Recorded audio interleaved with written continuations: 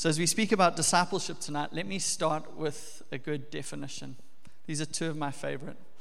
Dallas Willard says, discipleship is the process of becoming who Jesus would be if he were you. John Mark Comer similarly said, discipleship to Jesus is about one simple question. If Jesus were me, if he lived in my city, had my job, my education, made my salary, had my family, how would he live? And then to go back to the scriptures, Paul the Apostle profoundly at the end of Colossians chapter 1 says this in verse 28 and 29. He says, him we proclaim. It's kind of like my message last week. Jesus is our message. Him we proclaim. He's the one. Warning everyone and teaching everyone with all wisdom that, this is the mission now, that we may present everyone mature in Christ. The message is Jesus. The goal, the destination is becoming like and knowing Jesus. And then he ends saying this, for this I toil, struggling. This is hard work that Paul's speaking about. Struggling with all his energy that he powerfully works in me. And Paul's saying, church in Colossae, church in Durban, Harbor City, he's our message. Jesus is our message. And our goal, our destination is becoming like and knowing Jesus. And you know what? It's worth giving your life and your energy for those ends. And you know what? As you work hard for the sake of the gospel and disciple making, the Spirit of God works in you and through you to do the thing that he's wanting to do with you. And that's why our vision as a church is to know Jesus and make Jesus known. We want to be disciples and we want to make disciples. See, being a disciple is what we are called to be. It's about identity. And making disciples is what we are called to do. It's our activity as the church and as Christians. So really tonight we're going to look at those two ideas. Being a disciple and making disciples. If you've got a Bible, you can turn to Mark chapter 1. Otherwise, it'll come up on the screen behind me now. I honestly think Mark chapter 1 tells us almost everything that we need to know about Christian ministry, about serving God. But this is a really key part of the chapter. Mark 1 verse 14. Now after John was arrested, Jesus came into Galilee proclaiming, preaching the gospel of God and saying, the time is fulfilled and the kingdom of God is at hand. Repent and believe in the gospel. Passing alongside the Sea of Galilee, he saw Simon and Andrew, the brother of Simon, casting a net into the sea, for they were fishermen. And Jesus said to them, 3 things, follow me, and I'll make you become fishers of men. And immediately they left their nets, and they followed him. And as we see this passage, as we read those words, this is an invitation. It's a calling and it's a command from Jesus, both to those 2 men and then James and John a little bit later, but also to each one of us that hear that invitation. It's a command, it's a calling, it's an invitation to know and follow Jesus and join him in the work that he's doing, to be his disciples. Now, I've called myself a Christian probably as long as I've kind of been conscious or been able to speak, but I think when I was 12, I started getting involved with youth and church, and I would definitely have said, no, I'm a Christian now. And one of the things that surprised me is that the word Christian is only used 3 times in the whole Bible. I reckon if I'd made you guess, you wouldn't have said 3. It would have been a lot higher than that. Christian is used 3 times in the Bible. The word disciple is used 269 times to describe people who serve and follow Jesus. So if you would call yourself a Christian here tonight, that means you're a disciple. That means you're a disciple, and what this message is true of you. See, Christians don't just come to church or wear crosses around their necks or these days get a cross tattoo or, I don't know, do all of these Christian things, have Christian values, don't do certain things, do certain things. What Mark 1 and Jesus and the scriptures shows us is that Christians are people that know and follow Jesus. It's not about all those other things. It's about knowing and following him. And in Jesus' day, rabbis or teachers were the people with disciples. And Jesus was a rabbi. He was a teacher. And these rabbis were big deals. They had huge crowds of people follow them around, want to hear from them, want to be taught by them, want time with them. They were rock stars or celebrities in their day. And probably being called by a rabbi to follow them was the equivalent of getting a bursary to your university of choice. I thought of Rowan's sister Catherine, currently studying at Harvard. For many people around the world, a dream. Or maybe getting an internship at a dream company that you would love to work for, get experience at, maybe get a full-time job at.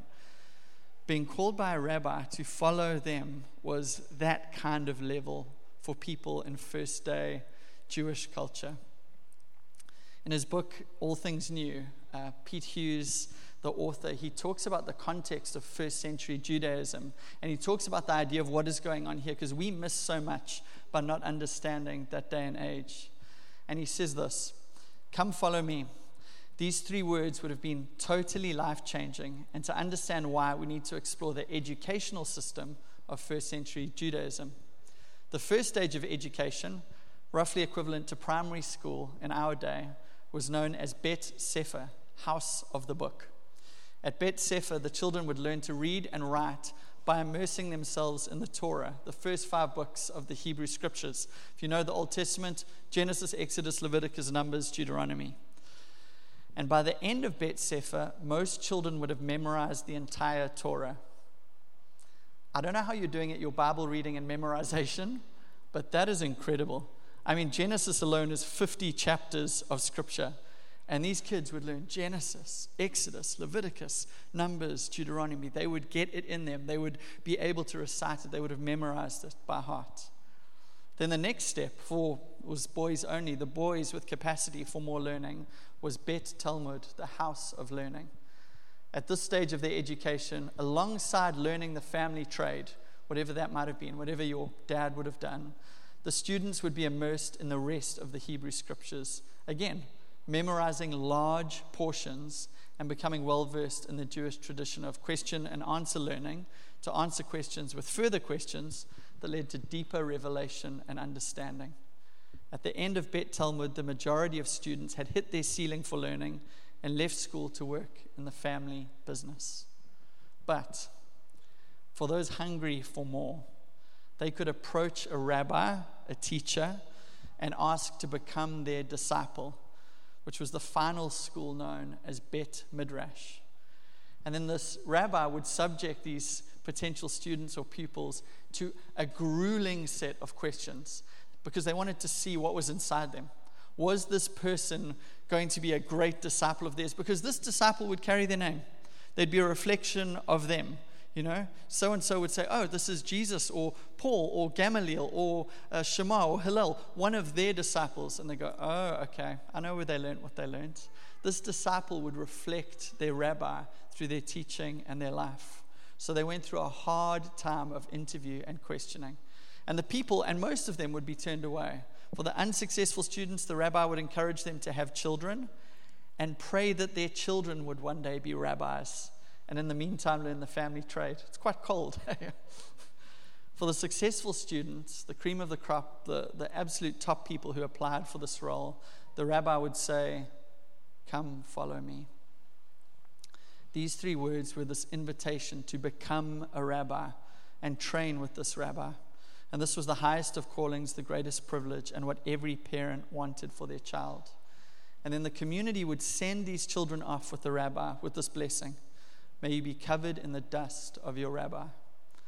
And the idea was that you would spend such time you'd be so close with this rabbi you were training with, that you would not only be covered by their teachings and character and practice, but the dust from their sandals as they walked would get flicked up on you.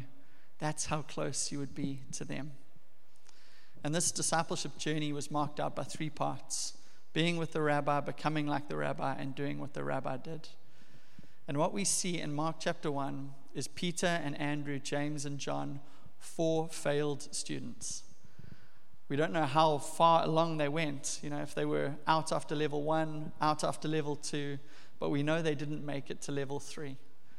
And here they've got a rabbi named Jesus walking up to them out of nowhere and saying the words that their parents had always wanted them to hear and the words that they had always dreamed of hearing. Come, follow me. And they left everything that they'd been doing to be with Jesus and become like Jesus and carry on his work. And what we see in Mark 1 and what we learn through the New Testament is that Jesus does the same with you and I. We don't go to him and say, hey, can we follow you? Can we be your disciple? Jesus comes to us and invites us into this incredibly privileged space. He invites us into this relationship to be with him, become like him, to carry on his work in this world, and then he sends us out to do it. And really the question that I want to leave with you tonight is, how do you respond to the privilege and responsibility of being asked by Jesus to follow him? How will you respond? Because this is each of our responsibility. The reality is no one else can respond to the call of Jesus for you. No one else can do the work of becoming a disciple for you. No one else can say yes and fulfill all of the obedience and learn and become like Jesus for you. Each one of us needs to respond personally, and then not just respond once, but choose again and again daily as we wake up in the mornings, as Jesus leads us to say, I will follow you wherever you go, whatever you want. I'm with you, Jesus. I'm going wherever you're going. You are my teacher, my rabbi, my Lord, and I am yours. I belong to you. And when Jesus calls these four men, Peter, James, John, and Andrew, says, come follow me, they know exactly what he's saying. Some of you are going, oh, that's really interesting context and history, but this is the air they breathed. This is the world they lived in. They knew it. As soon as they heard those words, they knew exactly what he was calling them to, inviting them into the responsibility of it, the expectation of it, and the privilege of this invitation from Jesus. Probably all of us know the game Follow the Leader, I assume. I forgot about it for years, but I thought about it when I was preparing all of this. If you don't know, Follow the Leader meant you'd be on the playground. One kid who was like a real leader would say, hey guys, let's play this great game. I'm going to lead. And they'd go out front and everyone would get in a row behind them. And this confident kid would start to walk and all the other kids would follow them. And if they did an action, you did the same action.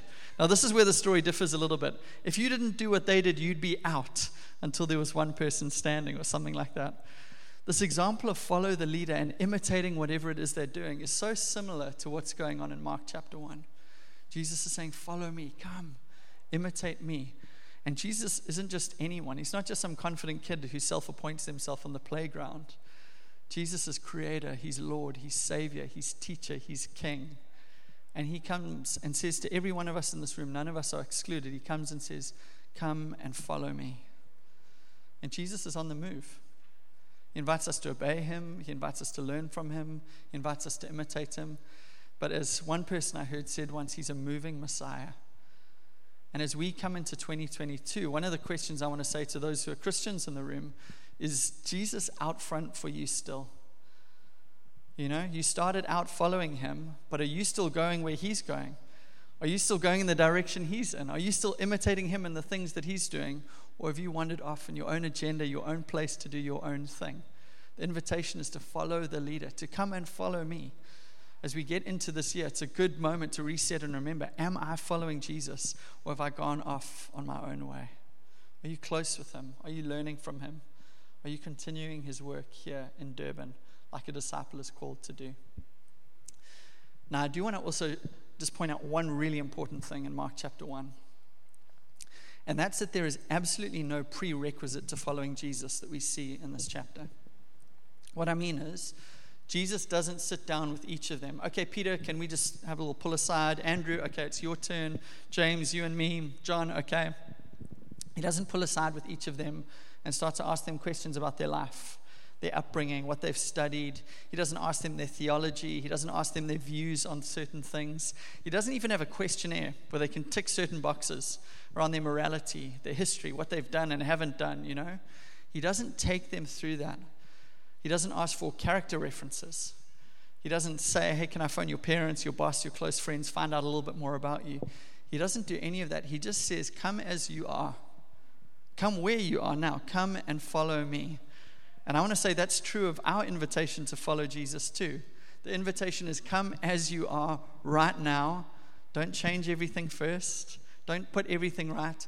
Come as you are and follow me. Start where you're at. But we see in his words, it's also not just a call to stay as we are. Because Jesus' words are repent and believe. Come follow me, repent and believe. The word repent means a change of mind that leads to a change of heart and a change of life. Jesus is saying, okay, repent, turn from the things that you've been following, the things you've been taking hold of, and believe in me. Take hold of me. Which means that for discipleship, what happens is Jesus comes right into the center of our lives, to the most important and significant place. And that's where we keep him. That's where he stays. Discipleship puts him at the center because we've met him and found that he is the greatest thing. So that's the first idea here. But we're not just called to be disciples, we're also called to make disciples. Paul the Apostle puts it this way in his writings to a certain church. He says, follow me as I follow Christ. Feels like quite a bold invitation. Follow after me. Come on, come follow me as I follow Jesus. I'll show you the way. But in a sense, every Sunday as I or whoever stands up here and we teach God's word, we're saying that.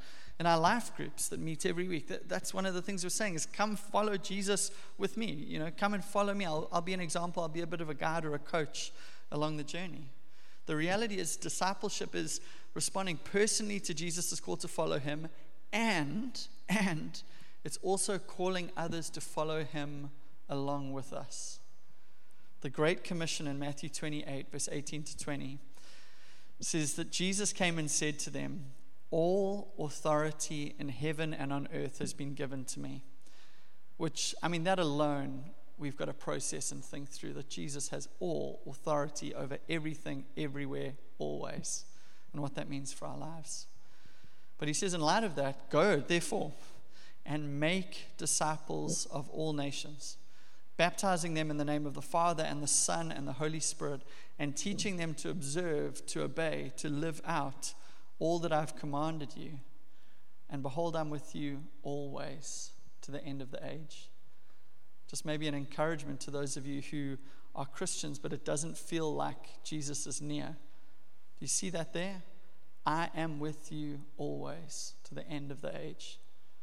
Just because you might not feel him closely right now doesn't mean he's left you. Doesn't mean he's not with you. What we see in these passages is we are not just called to be disciples, we are called to make disciples. And we're not just called to follow Jesus, we're also called to help others follow Jesus. And that means that actually faithfully following Jesus, actually living as a Christian, includes making disciples and prioritizing helping other people to know him and follow him and understand his teachings and ways through our lives. And I know for a lot of people this feels intimidating. I've been a pastor for a while now, and I know just what is inside of our hearts, just the insecurity and, self-deference where it comes to some of these things. This can be intimidating. And maybe you're sitting there now as I've spoken about this, and you're like, Grant, okay, I get part one. Following Jesus, I'm in for that. But me making disciples, me saying to someone else, follow me as I follow Christ, nah, I can't do that. And you've checked out and you're going, it's the start of 2022. I wish Grant was doing something a little bit more practical. This is not relevant for my life. I'm not one of those people. The reality is in Mark 1 and Matthew 28, we see that we're all called to be those people. So please don't disqualify yourself and say something like, who am I to disciple others? Who am I to help other people follow Jesus? Because you don't need to be like a black belt, Navy SEAL, really shiny halo kind of person to do this. You just have to be on the journey. You just have to be one step ahead. You just have to be walking after him yourself, even imperfectly. Because really making disciples is just helping others to do what we're already doing ourselves. Making disciples is just about helping other people to follow Jesus that we're wrestling to work out how to do ourselves with our lives. This is messy. Life is messy. Life is real. Life is imperfect. We're not getting this perfect all of the time. But as we try to follow Jesus at work, we're able to help others wrestle with what it looks like to follow Jesus at work.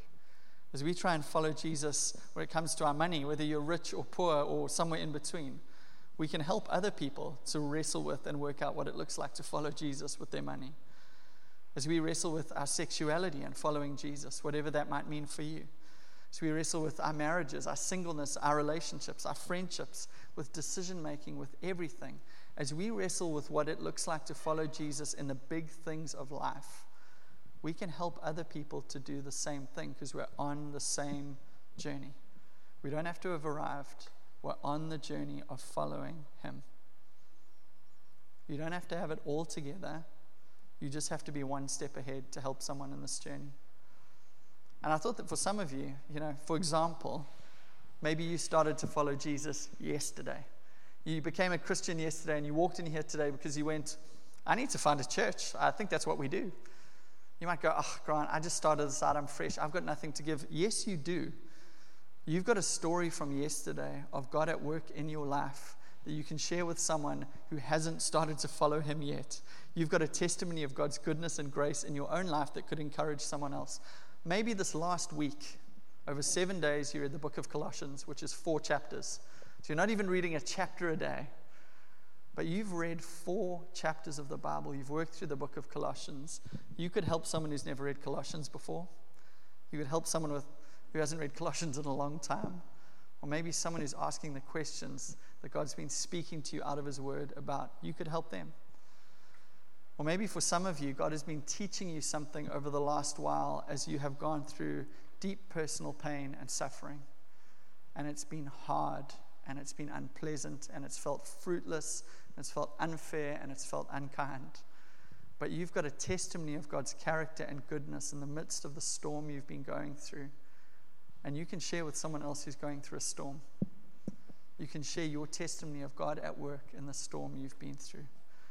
We all have something that we can give to help someone else follow and know Jesus more.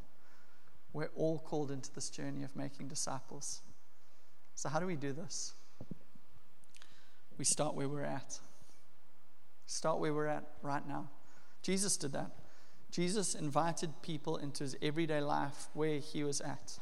His discipleship strategy was so simple. You can go and look at this through one of the Gospels yourself. He spent time with people. He set them an example of what it looked like to live out God's ways. He taught them from God's word. He corrected them at times. You'll see those hard moments where Jesus tells his disciples off because they're doing their own thing or doing something they shouldn't. And lastly, he sends them out, like Mark 1 and Matthew 28 speak about. He sends them out to do the work of God. What we see throughout the scriptures and in Jesus' life is that discipleship is relational. It involves our relationship with Jesus, following him, and then our relationship with others, helping them to follow him. And this week I had 2 opportunities to reflect on this, 2 at least that stood out to me. The first was on Tuesday night. We had a moment with Krista and Luke's life group, which was really, really special. They were actually handing over their life group to Lisa and Jamie Tennant. Some of you are going, hang on, they're taking over the church and they're taking over that group. Some of you are going, if I join that group, I can get to know Jamie and Lisa very well. You're correct. That's a strategy. That's a little life hack for those of you who want to get to know them. But basically, they were taking over this group, and there was a moment for the people in that group just of honoring Luke and Krista. And what was so beautiful is hearing what came out of their mouths to love them and thank them and appreciate them and honor them. And you know what? No one in the group said, hey, remember that night you spoke on this? That changed my life. Or remember that prayer you prayed? That moment changed my life forever. Or remember that one conversation we had that one time? I'm a different person after that. No one said that.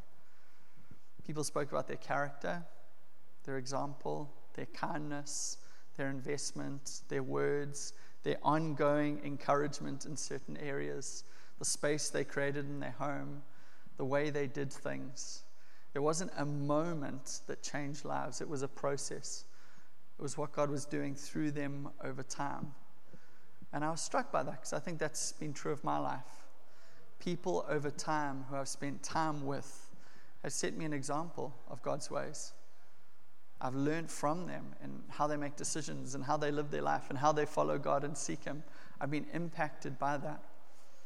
On Friday, I was sitting with Jamie at Humble, Got some friends outside who are talking. It's absolutely fine.